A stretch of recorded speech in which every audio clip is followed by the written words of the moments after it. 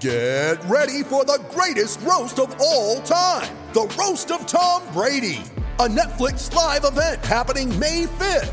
Hosted by Kevin Hart, the 7-time world champion gets his cleats held to the fire by famous friends and frenemies on an unforgettable night where everything is fair game. Tune in on May 5th at 5 p.m. Pacific time for the Roast of Tom Brady, live only on Netflix. When you need mealtime inspiration, it's worth shopping Kroger, where you'll find over 30,000 mouth-watering choices that excite your inner foodie. And no matter what tasty choice you make, you'll enjoy our everyday low prices, plus extra ways to save, like digital coupons worth over $600 each week. You can also save up to $1 off per gallon at the pump with fuel points. More savings and more inspiring flavors make shopping Kroger worth it every time. Kroger, fresh for everyone. Fuel restrictions apply.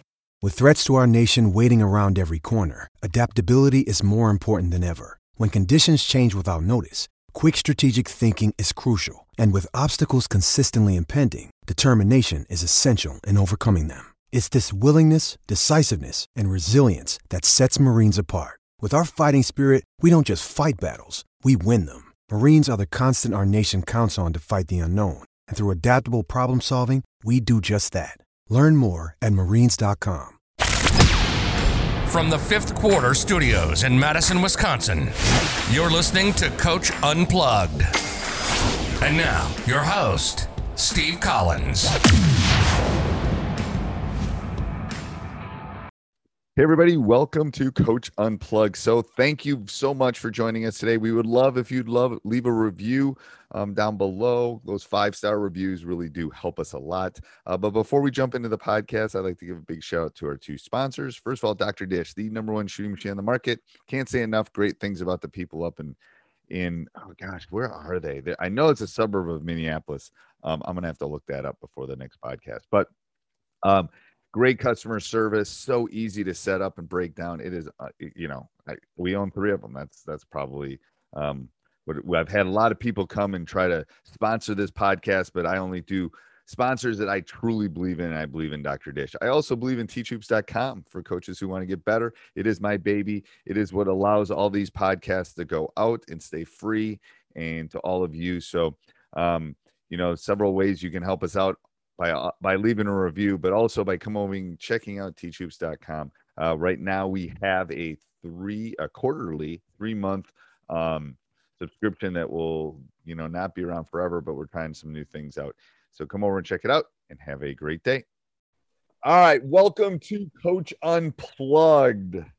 I stopped about episode 500 trying to number which one this is going to be, but it's over 1,000. So I got to figure at some point as a statistician, I got to figure out exactly how many hours I've spent podcasting. That's a lot of talking, Coach. That's a lot of talking. Yeah. But you know what it is? It's a lot of talking, but it's also a lot of learning. What I've learned, right. It's crazy. The amount I've learned over the last 4 or 5 years doing this. I mean, the problem is I have piles and piles of all these notes, and then it's like, I got to go through all these things because they're so valuable. And how am I going to use them? Yeah. And we were previously we were talking about Gene Durden. I've stolen some of his stuff. Like his stuff, I could do it all. I wish I could do it I've all. used some of his stuff. Now some of it, it's like that's what I tell coaches is, and we'll jump in here in a second. Is you got to take a little bit of everybody and then make you. That's the key. All right. So, Alan, I'm going to have you kind of, Coach Griffin, I'm going to have you kind of describe yourself, or not describe yourself. I'm going to have you introduce yourself and then just kind of walk us through your basketball journey, kind of how you got into coaching, kind of how all this progressed. And then we've got a couple, we talked pre-talk topics before we came on, but we'll dive into a couple of those too.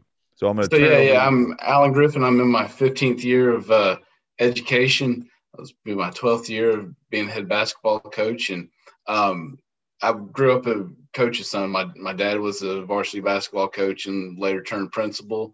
And so when I went to college, I really didn't know people could make money in other ways. I thought everybody had to be a teacher and a coach. And so that's what I gravitated towards. And I actually played football in college at Carson Newman College and played for one of the legends named Ken Parks, passed away a couple of years ago, but was a very winning Division II football coach. And so when I left Carson Newman. What position Newman, did you play?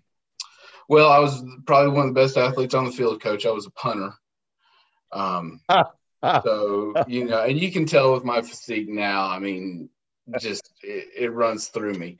So before we dive into our post college so what did you take from that experience that's helped you in your basketball coach? I learned that coaches have to make some really tough decisions that aren't personal at all. And, you know, I was a coach's favorite. I was a team's favorite. I was, you know, the jovial punter. And I did it right. My freshman year, I redshirted. My sophomore year, I worked my tail off thinking that I'd get a chance my junior year. I was, you know, I stayed. I took summer classes going into my junior year, worked harder than I ever worked, got in the best shape of my life. And the transfer comes in, you know, and coaches made that decision for me to be the number 2. And something that I had to either make a decision for myself was, do I still want to be a part of this team, knowing that we're the same year, we're both juniors, you know, I'm going to be his number 2 for the next 2 years. Do I want to keep doing this, or just have fun and be a college student? And I'm very happy that I decided to keep doing it, try to be a great teammate. And, you know, for a long time, I was mad that it was more than a decision if he was better than me or vice versa. But, you know, the coaches had to make the decision for what was the best for their team. And, you know, all 4 years I was there, we were a top 10 team in the nation. So, you know, I learned pretty quick, like, it was a business, and those coaches loved me and cared for me, but they had to do what was best for their football team. I have this discussion with my team and my students in this. So the first time I hand back a test or an assessment, I'll give the speech. So let me explain what I'm doing here. I graded these tests. This is not a personal reflection on you as a human being. Yep. All this is a snapshot of where you are right now. And an opportunity to improve. So if you have a C, it's not because Mr. Collins doesn't like you. So I always spell that out the first time.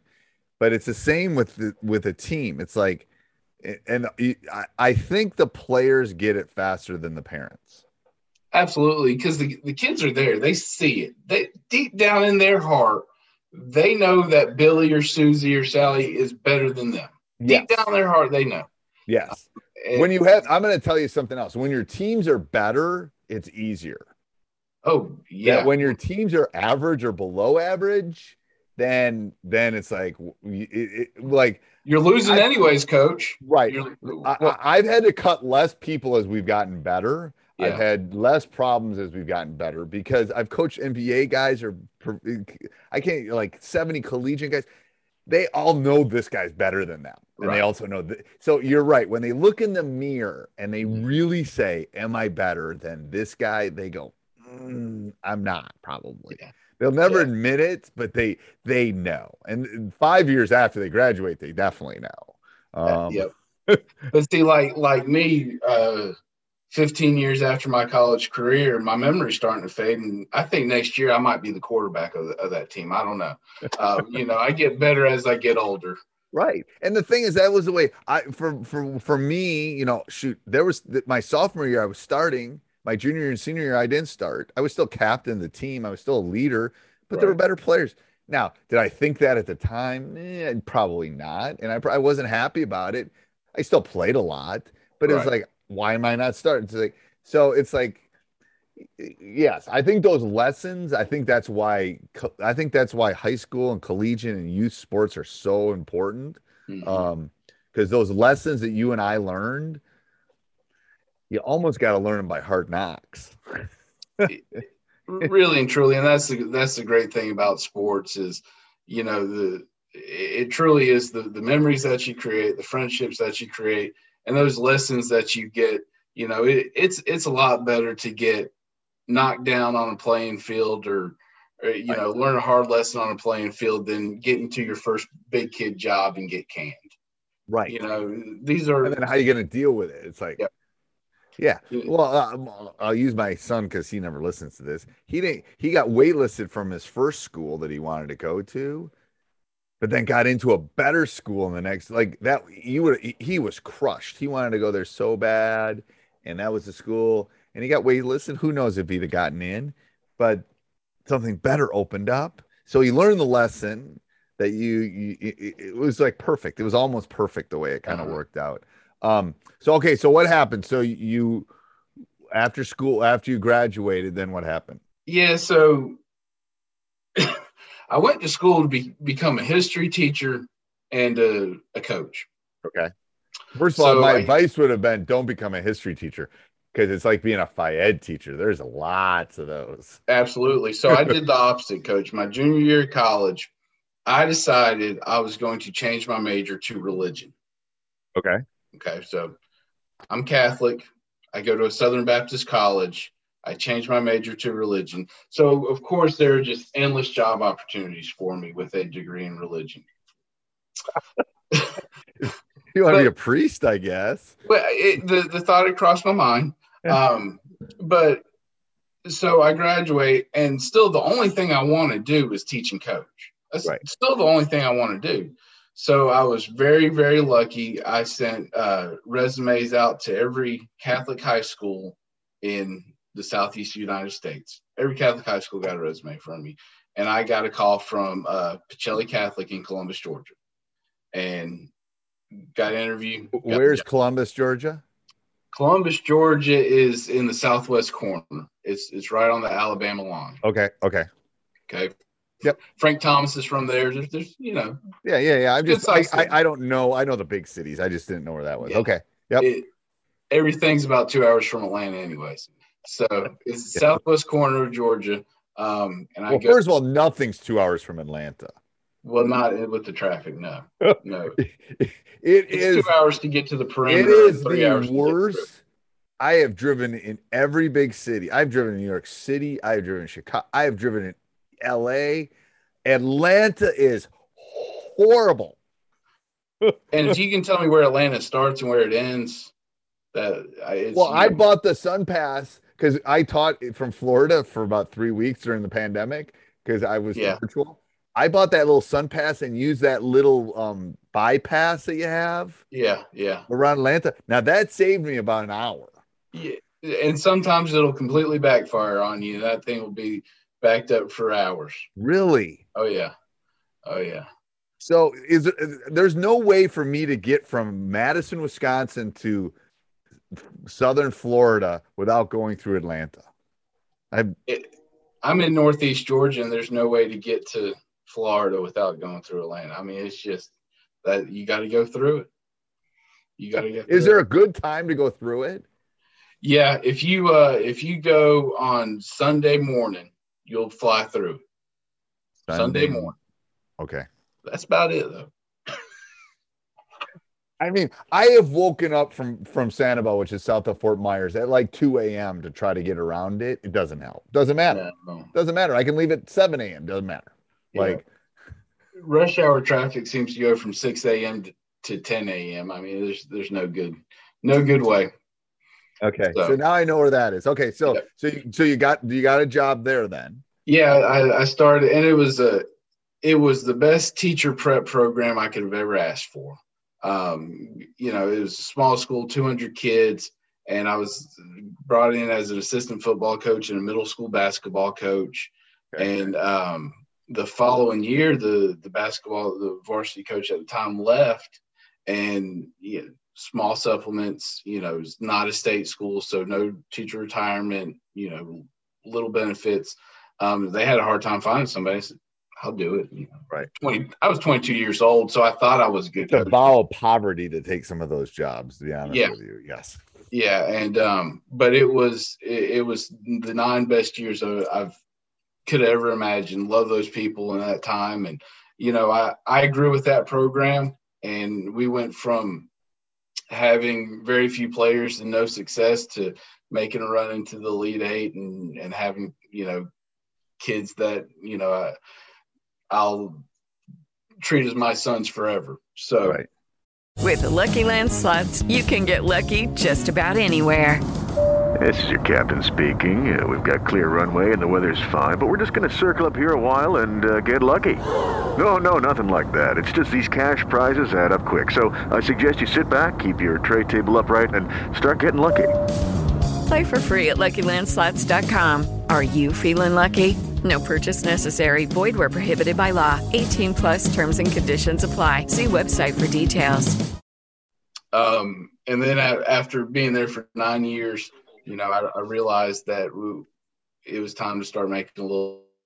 Had 2 kids. Right. So in that time while I was at Pacelli, I also became the athletic director. And so that was kind of my day, was being an athletic director and a coach. And so as I start looking at getting into the public school side of things, I found and got a job as an athletic director in Northeast Georgia at White County High School, and took that job and thought that I was ready to be an administrator, and thought that I was ready to, or I told myself I'd be okay not coaching. And the first day I went to work there in the summer, and I didn't get to go to practice afterwards, I went home and I told my wife, this isn't it. I got to coach. And so I stayed there for 2 years. And after 2 years, I had to coach basketball, and was really lucky. Got a job late, and Gainesville High School in Gainesville, Georgia, big 7A school, 2,300 kids. Got the girls' job there, and got on as a school counselor there, and going into my 4th now, and love the school. Did you have to get a special degree to be able to do that through Georgia? Yeah. It's I have a master's in school counseling. Okay. So And what about the AD? Do you need an AD degree, or is there anything for that? So no. Okay. A lot of schools in Georgia are turning to administrators to be athletic directors. 20 years ago, the athletic director or the head football coach was default athletic director, and that changed. And we've seen schools just name sole athletic directors, and now it's starting to become assistant principals who also have athletic director duties. So those assistant principals, they're just giving you, they're not paying you anymore. They're giving you more stuff to do. That's exactly right. That sounds like that's like in our district too. It's like that everywhere. Yep.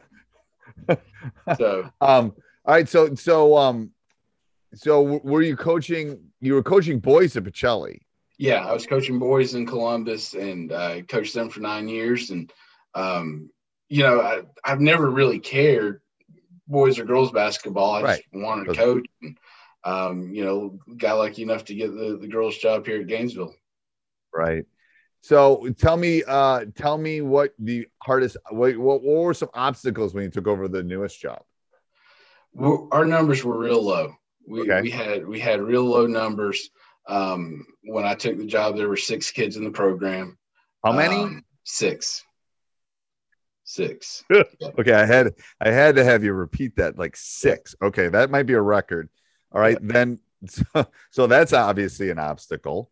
And it was really to no fault of anybody. It just, injuries and kids just falling in love with different activities. And, so I tried to get in there and talk kids into playing, and which we did. We've grown the program to over 20 now, and just lost a big senior class. So we're kind of starting over again a little bit.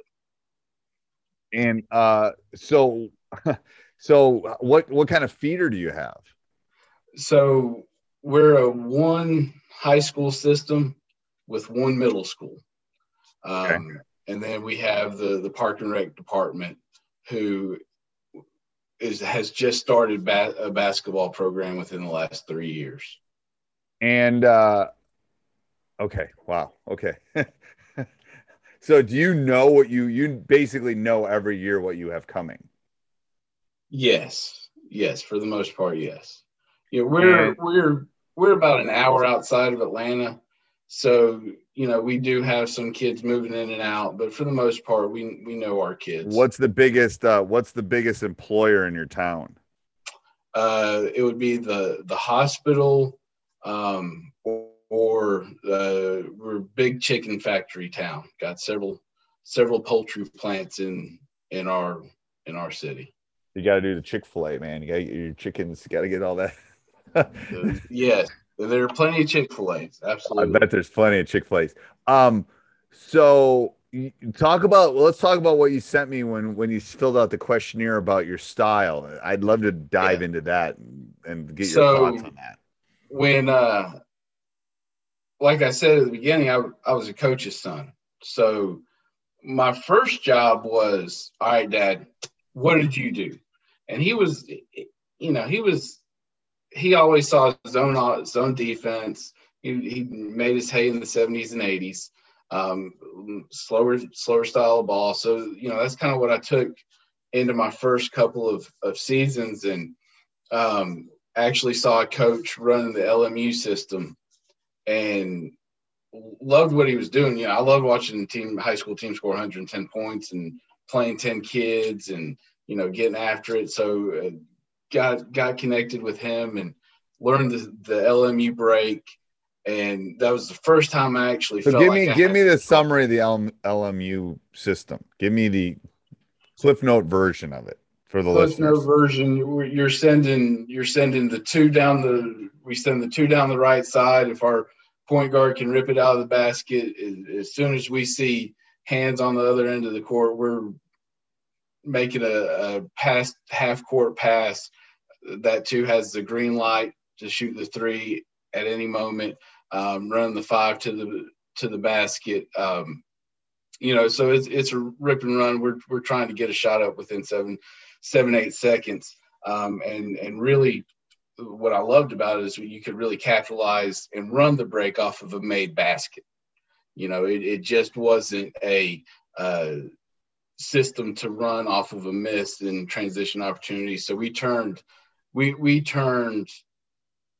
after a basket into a transition opportunity. If we were running the ball hard and getting it up the sideline. I love that because I've been playing with that. I think we're going to be doing part of that. So the key is that first 7 seconds. Mm-hmm. You have the time right because that is the best shot you're going to get. That is the best shot you're going to take. And in high school basketball, from in my experience in high school basketball, and I've always coached really great kids, but regular athletes. Okay.